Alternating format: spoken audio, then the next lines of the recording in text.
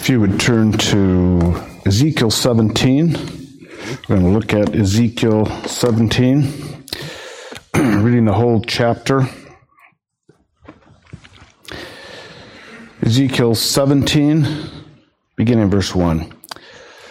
The word of the Lord came to me, Son of man, propound a riddle and speak a parable to the house of Israel, saying, Thus says the Lord God, a great eagle with great wings and long pinions, rich in plumage of many colors, came to Lebanon and took the top of the cedar. He broke off the topmost of its young twigs and carried it to a land of trade and set it in the city of merchants. Then he took the seed of the land and planted it in fertile soil. He placed it beside abundant waters. He set it like a willow twig, and it sprouted and became a low spreading vine, and its branches turned toward him, and its roots remained where it stood. So it became a vine and produced branches and put out boughs.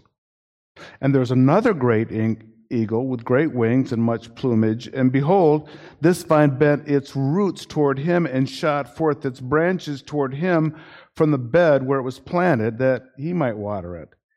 It had been planted on good soil by abundant waters, that it might produce branches and bear fruit and become a noble vine. Thus says the Lord God, will it thrive? Will he not pull up its roots and cut off its fruit so that it withers, so that all its fresh sprouting leaves wither? It will not take a strong arm or many people to pull it from its roots. Behold, it is planted. Will it thrive? Will it not utterly wither when the east wind strikes it, wither away on the bed where it sprouted? Then the word of the Lord came to me. Say now to the rebellious house, do you not know what these things mean?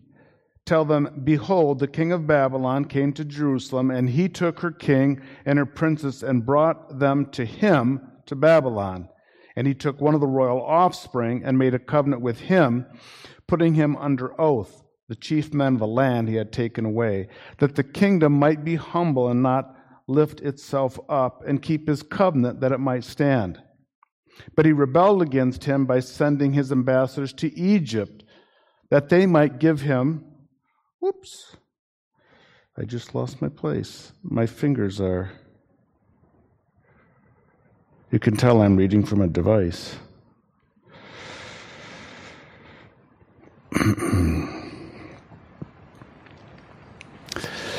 Verse 15, but he rebelled against by sending his ambassador to Egypt, that they might give him horses and a large army. Will he thrive?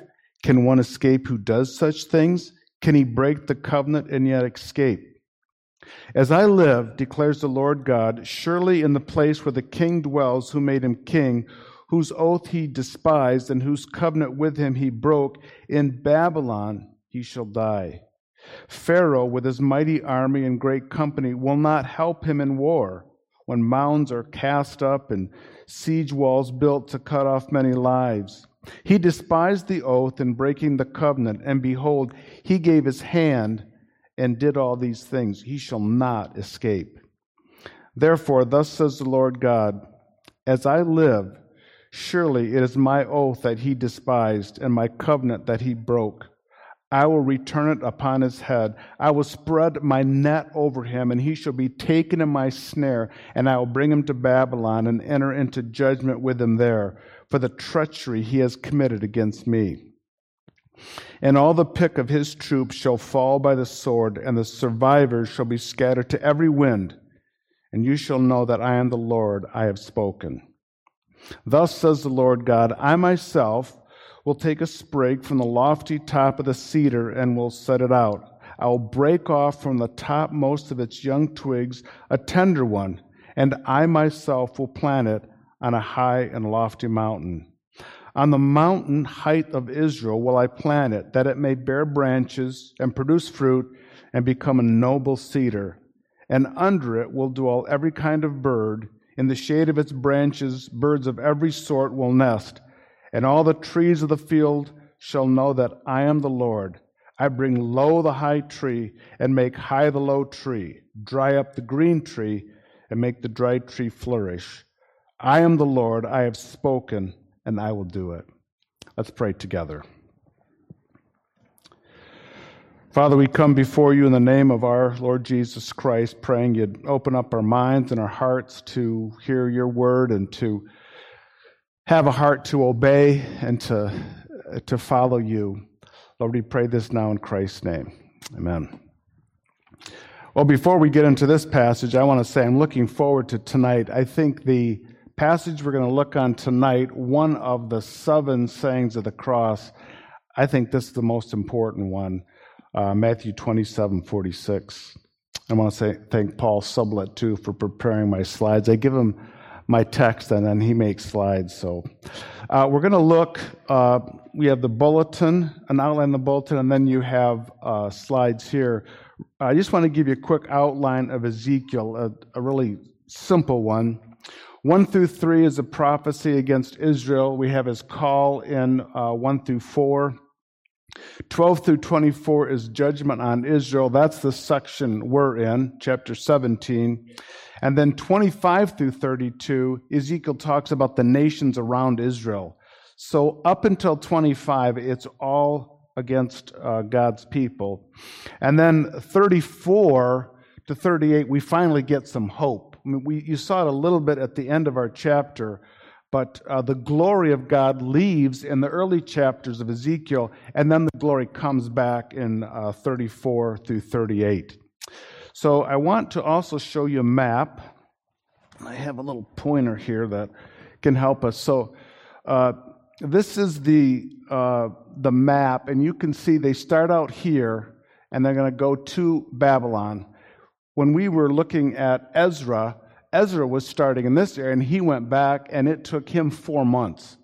So you can imagine there's about 10,000 people coming from here, and they're traveling up here, and they're not in the major city.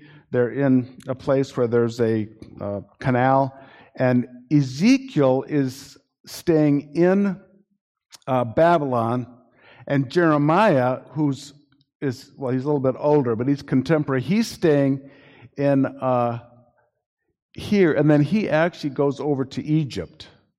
So this is the time period, 587 or so, and this is called the Babylonian exile. If you've heard that term before, that's when the people of God are moved out of Israel into Babylon. They're in a foreign place. You had another one, the Assyrian exile is in 722. We talk about the 10 lost tribes. They're really scattered. We lose them. And then this one, they're in Babylon, and then they come back with Ezra and Nehemiah. Now in our chapter, I just want to give you probably noticed when we were reading it, 1 through 10 is the riddle or the parable. It's called both. Ezekiel at the end of chapter 20 is called a maker of parables. And I think it's a slam, like he just talks. We don't really pay attention to him. And then 11 through 21 is the explanation from God. Hopefully that will clarify things. And then 22 through 24, it's this hope. But it's the hope is put in the form of a tree. So you have to follow this analogy of a tree. So I want to go through this first part, and when you read a chapter like this, initially it may sound kind of difficult to understand, but I think as we go through it, it'll make more sense, and you'll see it. So the captivity is not just like 1 month and they're all moved. There's different phases. This parable was said just before the Nebuchadnezzar came. And we're going to see why Nebuchadnezzar came, and Zedekiah is a big reason for that. So let's try to identify the eagles and the vine. So if you look at verse 3, Nebuchadnezzar is this great eagle with great wings. He has great wings, long pinions, rich in plumage of many colors, and he's going to be contrasted with the second eagle. The second eagle doesn't do anything. That's going to represent Egypt. all right? But now we have this great king in verse 3, and in verse 4, what he's saying there is that Nebuchadnezzar took Jehoiachin to Babylon. And he's really he's the last legitimate king of Israel. And so the exiles see Jehoiachin, who's in Babylon, as the legitimate king. Zedekiah is more of a puppet. So the parable moves Jehoiachin there, and now we focus on Zedekiah. So if you look at verse 5, it says that this great eagle, described much more glorious than the second eagle, he took a seed of the land and planted it in fertile soil. And this is Zedekiah. And what we're reading here is he's taking care, this eagle is taking care to plant it just where it'll grow. He needs just the right water, just the right sun, and the eagle is making sure that this is a great place for this vine to grow. So there's ample water in verse 5, and then in verse 6, it actually sprouts. It begins to grow, and it becomes a low-spreading vine, and its branches are turned toward him. So it means that the branches are turned toward Babylon, toward Nebuchadnezzar. So let me stop and say that if you were a king in Israel at this time, you have to pay money to Babylon. Babylon pretty much owns this area. So Zedekiah thought, well, I don't really like this. I have to pay enormous taxes to Nebuchadnezzar, and I'm not sure how strong he is. And so this other Pharaoh, he's not named here, but it's another Pharaoh, Hophra. He reigns by himself for 20 years, and then he reigns for longer than that with his son. And he is described in verse 7, and you can see that Zedekiah is attracted to Egypt. So let's look at verse 7. There was another great eagle with great wings and much plumage. Now, that's all that's described about this eagle. This eagle doesn't do anything. It is an eagle. It has plumage, but it's not as glorious as the first eagle. So at this time, what this means is in Israel, the two powers, well, the dominant power was Babylon. Then the two other powers is Egypt and Philistia. So these are the two powers. And Zedekiah is looking over at Egypt and says, I think it's going to be better for us if I try to tie my fortune to Egypt. So now if you look at verse 7, I meant to say that the vine is, sure I have this right, yes. In verse 7, the vine is saying, even though I'm planted by Nebuchadnezzar, I'm going to go toward Egypt. And it's been, verse 8, planted on good soil, that it might produce fruit. And then it changes to go to this other eagle, which is Egypt. So verse 9, God says, now do you think that vine will survive? It's a rhetorical question. It's not going to survive. Verse 9 says, will he not pull up its roots and cut off its fruit so that it withers, so that all its fresh sprouting leaves wither? It will not take a strong arm or many people to pull it from its roots. Behold, it is planted. Will it thrive? Will it not utterly wither when the east wind strikes it? So the east wind is a desert hot wind, and God is saying it's not going to survive. Now, I don't think that if we were expressing some biblical truth, we would come up with this analogy or parable. When I first read it, I thought, this is not easy to understand, right? You wouldn't use it, but it's a riddle or a parable is what it's said in the first verse. And it could be that one of the reasons that Ezekiel is using this is because when Ezekiel talks, God's people are putting their hands over their ears. They do not want to hear him. They've had it with Ezekiel. And so he is acting out things. He's giving them parables and riddles. And a lot of times they look at him and say, what is that? What's that about? So it may be a way for Ezekiel to grab his listeners so they'll ask. So that's 1 through 10. That's the description of the parable. And if you're listening, if you're contemporary, you really don't know that this is going to happen in a short time. But actually, this is going to happen in a very short time. We're told about this, that Zedekiah is going to be severely punished for this. And you can read about this in 2 Kings 24, 2 Chronicles 36, and Jeremiah 39 and 52. In fact, let's look at 2 Chronicles 36. He did what was evil, that is Zedekiah, in the sight of the Lord his God. He did not humble himself before Jeremiah the prophet, who spoke from the mouth of the Lord. Wait a minute. He's hearing the same thing from Jeremiah. Ezekiel is saying one thing in Babylon. Jeremiah is saying the same in Israel. It's like stereo. They're getting the same word. Back to 2 Chronicles 13. He also rebelled against King Nebuchadnezzar, who had made him swear by God. He stiffened his neck and hardened his heart against turning to the Lord, the God of Israel.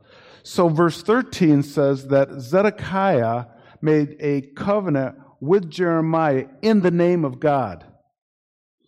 And he could have submitted to Nebuchadnezzar. He could have gone to Egypt. I mean, another possibility is submitting to God, but that was out. Zedekiah was not going to do that. The Jews were not. God was the last resource. In fact, he wasn't even an option to them. So what happened is he went into exile. So you can say, what went wrong? And if you read this chapter, you will see that the Ezekiel keeps saying he made a vow and he broke it. He broke his covenant. In other words, Zedekiah made a promise to Nebuchadnezzar. And there's one verse in here that God says, he broke my covenant. So Zedekiah should have submitted to Nebuchadnezzar. Now you have to understand the quandary that presents to God's people. Both Ezekiel and Jeremiah said, we're going to have a foreign nation come and remove you from the land. And you know what you should do? You should submit to them. Jeremiah said, you should go over in Babylon and live and do business. You should buy property. You should invest in your business. You should hire people. You're going to be there for a while. And so, on one hand, Zedekiah made this vow and he broke it. But on the other hand, which the nation of Israel really had a difficult time understanding, is God is using Babylon to punish them. God is using this foreign nation to come on their land and remove them from the land. Look at Jeremiah 25:9. Behold, I will send for all the tribes of the north, declares the Lord, and for Nebuchadnezzar, the king of Babylon, my servant, and I will bring them against this land and its inhabitants, and against all those surrounding nations. I will devote them to destruction and make them a horror, a hissing, and an everlasting desolation.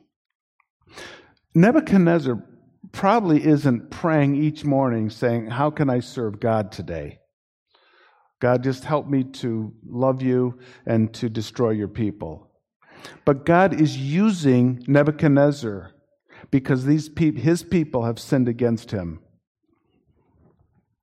So what should Zedekiah have done? Well, he should have kept his covenant. He should have kept what he said he was going to do, and he should submit it to God.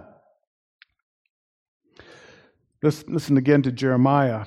But if any nation or kingdom will not serve this Nebuchadnezzar, king of Babylon, and put its neck under the yoke of the king of Babylon, I will punish that nation with a sword, with famine, with pestilence, declares the Lord, until I have consumed it by his hand. You really need to think about that. So the people of God are in Israel, and God is using this foreign king and nation. And God says, I want you to submit to them because they're doing what I want to do. I want to punish you. This is my wrath. I'm using these people, but this is my wrath.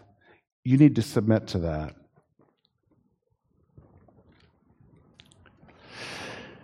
Ezekiel 17, our chapter 19 through 20, this is where God says, the covenant that Zedekiah made is my covenant.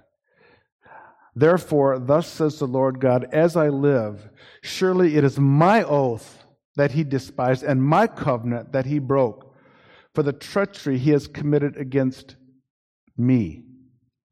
So it's not as if Zedekiah is just rebelling against Babylon. As Zedekiah rebels against Babylon, Zedekiah is actually rebelling against God who brought the Babylonian army. And God takes an affront at that. Verse 14, he wants to humble the nation of Israel.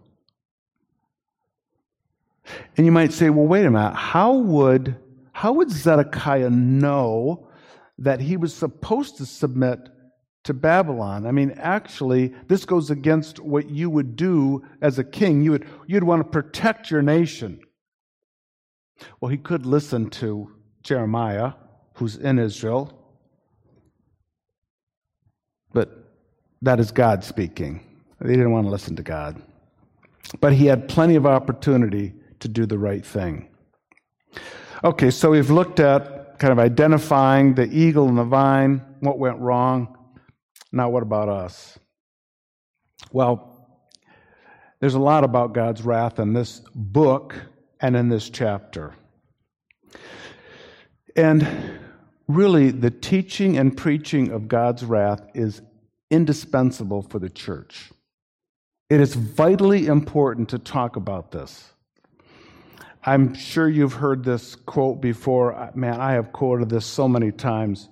Richard Niebuhr in 1959, 63 years ago, said this: "A God without wrath brought men without sin into a kingdom without judgment through the ministrations of a Christ without a cross."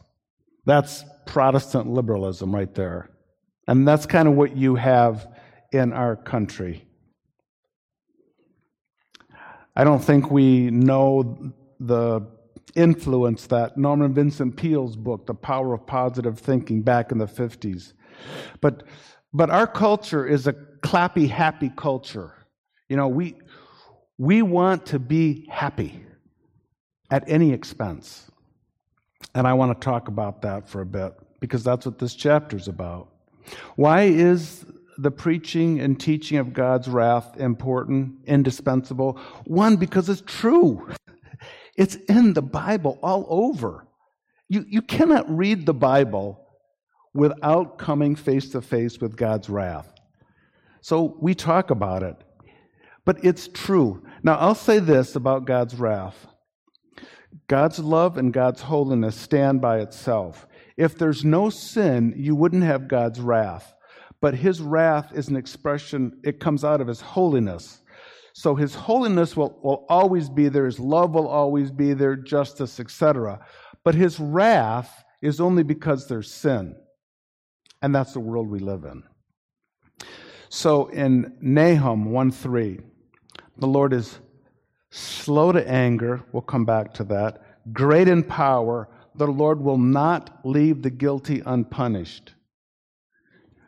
You will see God's wrath poured out. You may not see it in your lifetime here, But if you don't believe this morning, you will face God's wrath. If you're just kind of going along with this, but you don't believe it in here, you will know what I'm talking about. Jeremiah 30, I will discipline you, but only with justice. I will not let you go entirely unpunished. I think it's important because it's true, and then it refocuses God's holiness and justice. If you have trouble with God's wrath, I would say this: you want God's wrath. You want Him to be just. So let's say at work that there was about 6 of us, and I didn't do my work. I just did whatever I wanted. I slept, I came in drunk, I used drugs, I treated customers bad, and the 5 of you had to do more work and had to deal with more problems because of me. What do you want your manager or boss to do? Fire me and get me out of there. You could do better with 5 people that work together than 5 and one of a person who's drunk and whatever. I didn't describe myself, though, but just so you know. You want God's wrath. You want someone finally to say, this will not continue. In fact, you yearn for it. Everything in you yearns and demands it. One person said, the wisdom of God devised a way for the love of God to deliver sinners from the wrath of God while not compromising the righteousness of God. So it's important because it's true. It's important because it refocuses God's holiness. And you need to know God's holiness. It's also the backdrop of the grace of God. I'm sure you've heard this analogy before, but you can look at a diamond and somebody holds it up and it looks beautiful. But you put something black behind it and shine light on that diamond and it just comes alive. And so when we talk about the grace of God, the backdrop is the wrath of God. God's wrath is essential because His anger is against sin, which is an expression of His holiness and justice. He will always, has always, and will always be angry about sin. It demands His response. He doesn't just blow sin off. You and I, to be honest, we like sin. We hold on to it. We have it in our heart. We hide it from others. We say, yeah, I know we should get rid of it. I'm going to keep it here. I'm just going to keep it in my pocket. I'll pull it out when I need it. You love sin. I love sin. Not God. He despises sin. He hates sin. And He tells it in His Word over and over again. I might ask you this. What are we saved from? We are saved by God, for God, from God. You are saved from God's wrath. If you do not know God, you will experience His wrath. So you probably know the person of Jonathan Edwards.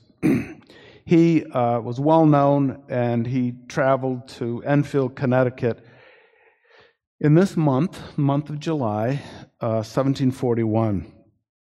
And this is the sermon that kids read in their literature class and they mock and make fun of.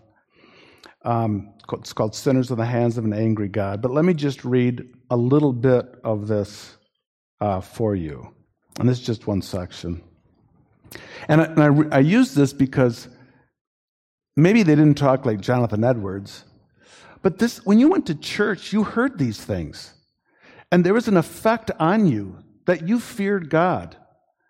You looked at sin differently. And that's why I said it is indispensable that we talk about the wrath of God. Here's the middle of his sermon. The wrath of God is like great waters that are dammed for the present They increase more and more and rise higher and higher till an outlet is given. And the longer the stream is stopped, the more rapid and mighty is its course when once it is let loose. It is true that judgment against your evil works has not been executed hitherto. In other words, you haven't seen God's wrath yet. The floods of God's vengeance have been withheld, but your guilt in the meantime is constantly increasing, and you are every day treasuring up more wrath. The waters are constantly rising and waxing more and more mighty, and there is nothing but the mere pleasure of God that holds the waters back, that are unwilling to be stopped and press hard to go forward. If God should withdraw his hand from the floodgate, it would immediately fly open, and the fiery floods of the fierceness and wrath of God would rush forth with inconceivable fury and would come upon you with omnipotent power. And if your strength were 10,000 times greater than it is, yea, 10,000 times greater than the strength of the stoutest, sturdiest devil in hell, it would be nothing to withstand or endure it. There's a time when churches like this maybe didn't hear that exact sermon. They heard about the wrath of God. Don't you feel differently just after a paragraph of that? It's indispensable to talk about. God's wrath is multifaceted. There's so many aspects to it. Now, one of the reasons people don't like to hear this is God is so intolerant. And we're going to put, C.S. Lewis wrote an essay called God in the Dock. That is, God is guilty, and the dock is where the guilty person sat in the courtroom. 21st century has God in the dock, saying, you're intolerant. We don't want to hear you. God's wrath does not nicely work itself into polite conversations, but he has 1,000, 1,000,000 reasons for his wrath. It's good for God's people. It's good for the ungodly. God's wrath disciplines us. It corrects us. Sometimes it punishes us. It's who God is. In Ezekiel 7, my eye will not spare you, nor will I pity. Or in 7, now the end is upon you, and I will send my anger upon you. I will judge you according to your ways. Now that is a very significant phrase. This is repeated in Ezekiel over and over.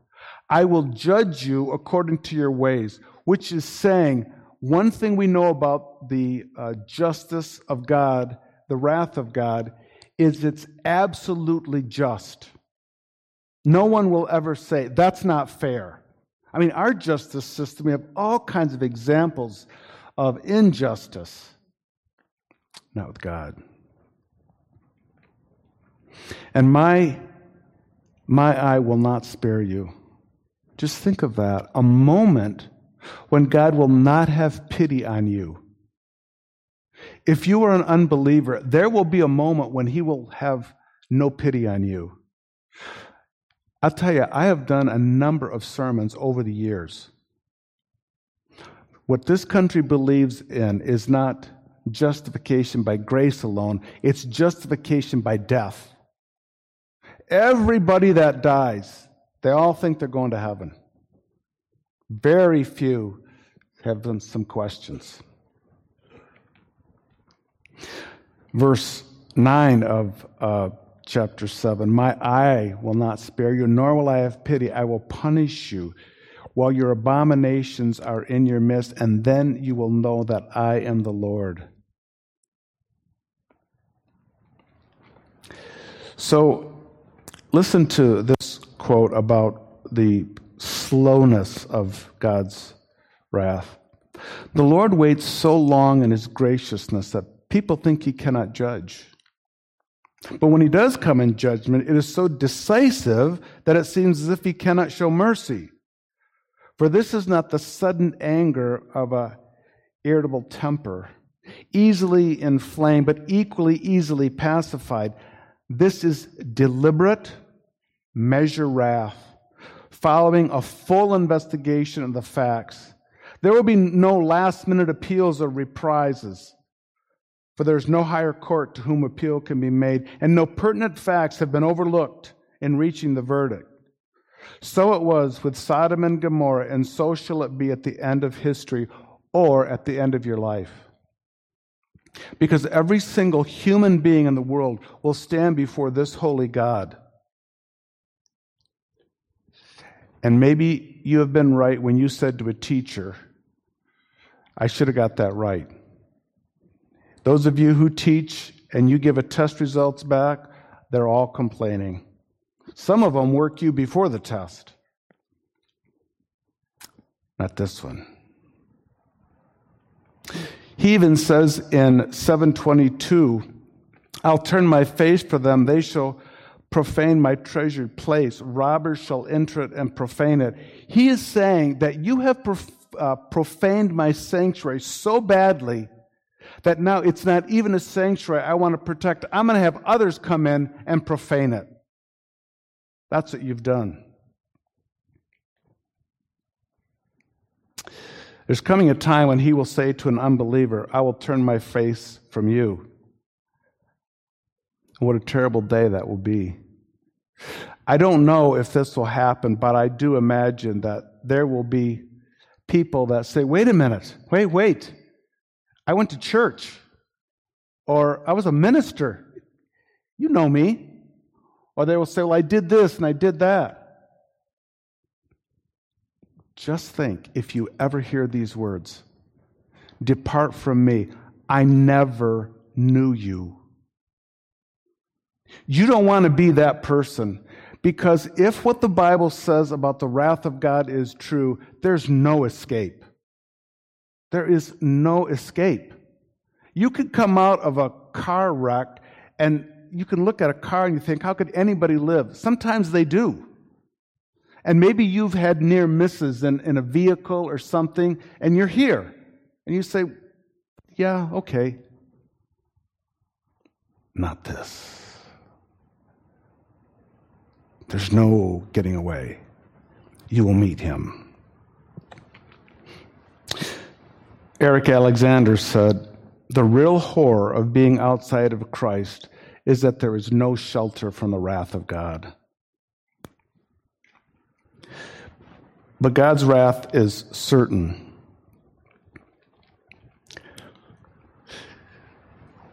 When Ezekiel saw this vision of God in chapter 1 through 3 is his call, I don't think he ever got over it.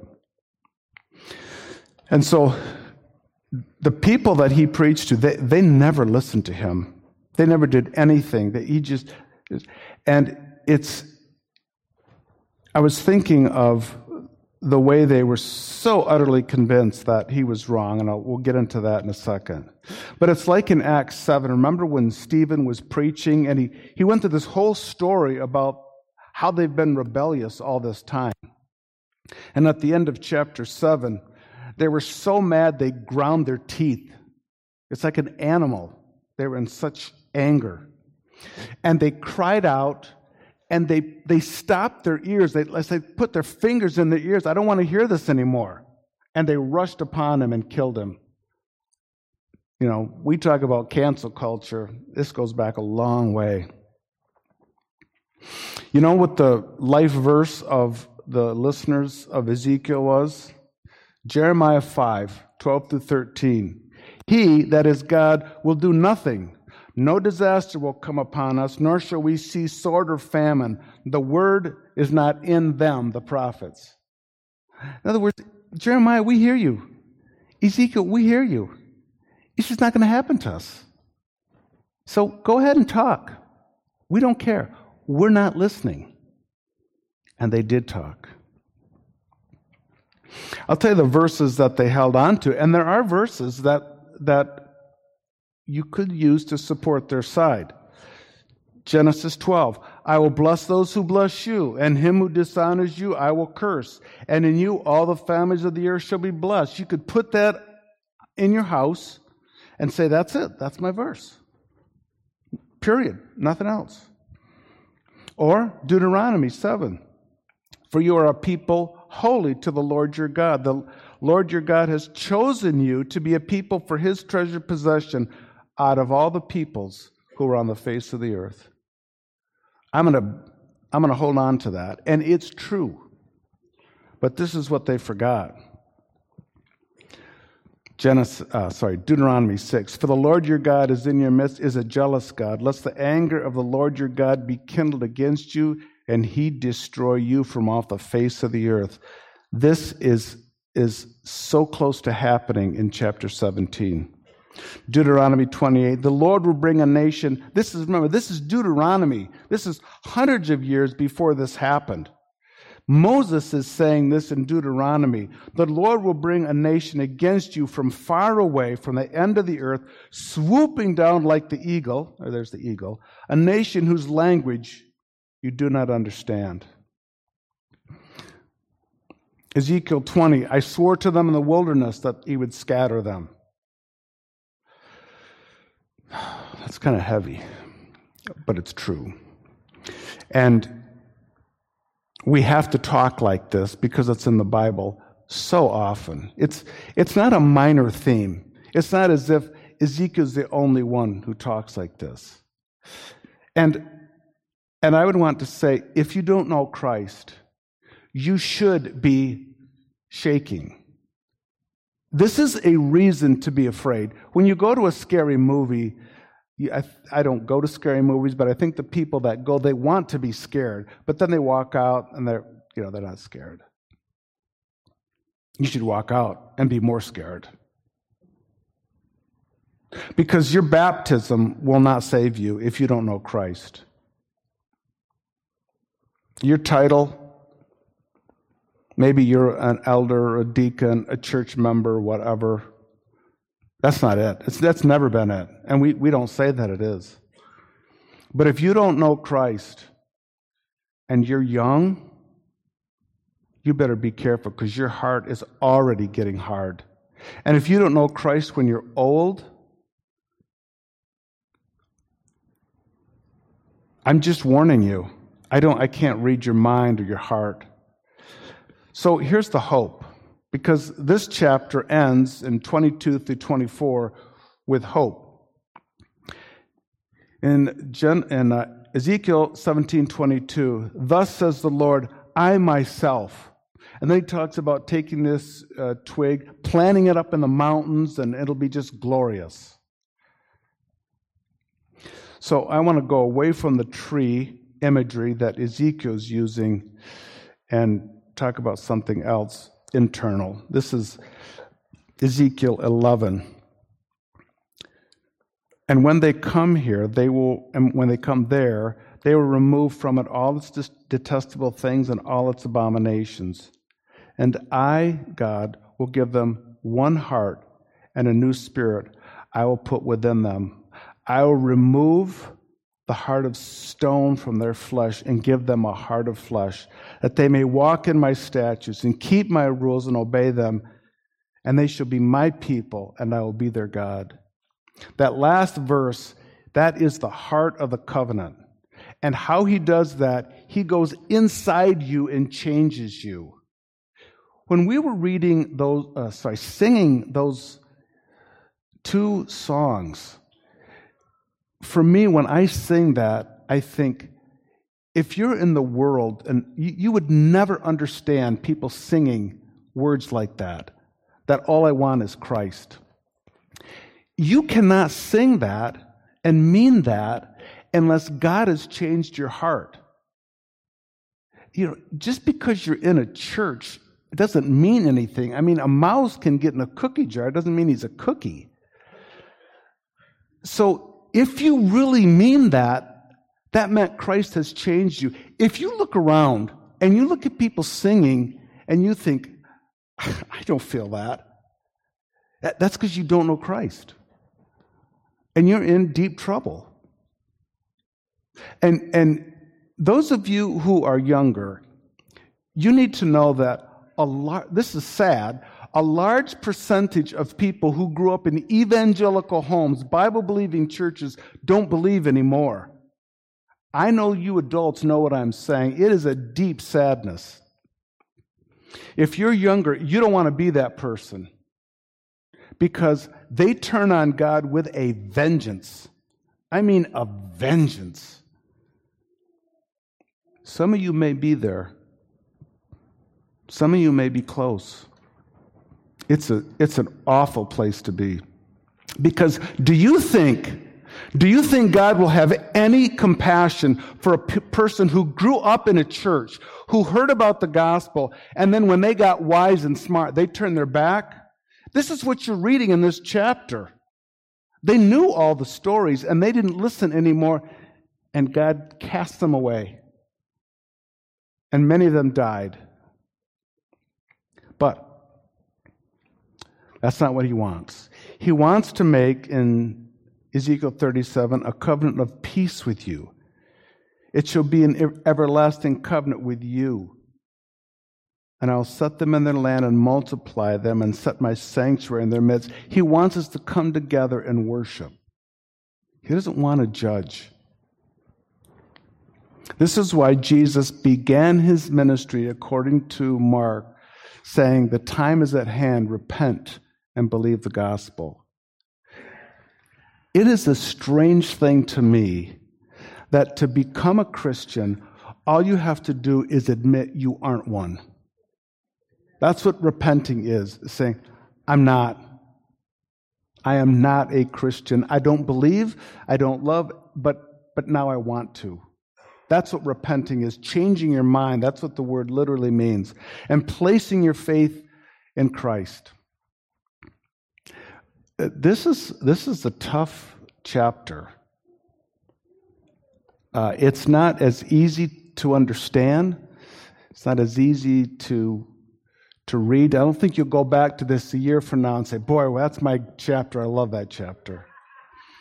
But it is the truth. And I hope you take it as such. I hope you look beyond the story about a tree and a vine and eagle and look what God is trying to say. But he ends it with hope, and that's how I want to end. There is hope for any person who believes in Christ. And if you believe in Christ, it is because he changed your heart to believe. So if you're there at that point, it's because he already changed your heart. But it is so important that you do that. You yourself, not hold on to your parents' coattails, or you have a grandpa or a friend in your family, but you know Christ. And so next time we sing those songs, you can say, all I want is Christ. For you to say that, for you to really mean that, no matter what age, you only have that because God, through his Holy Spirit, changed your inside, your soul. It is the most glorious thing you could ever experience. Let's pray together. Father, I thank you for this day. Thank you for your love to us, and I pray that you would help us to have a heart to serve you. These stories in Ezekiel are, in a sense, unusual.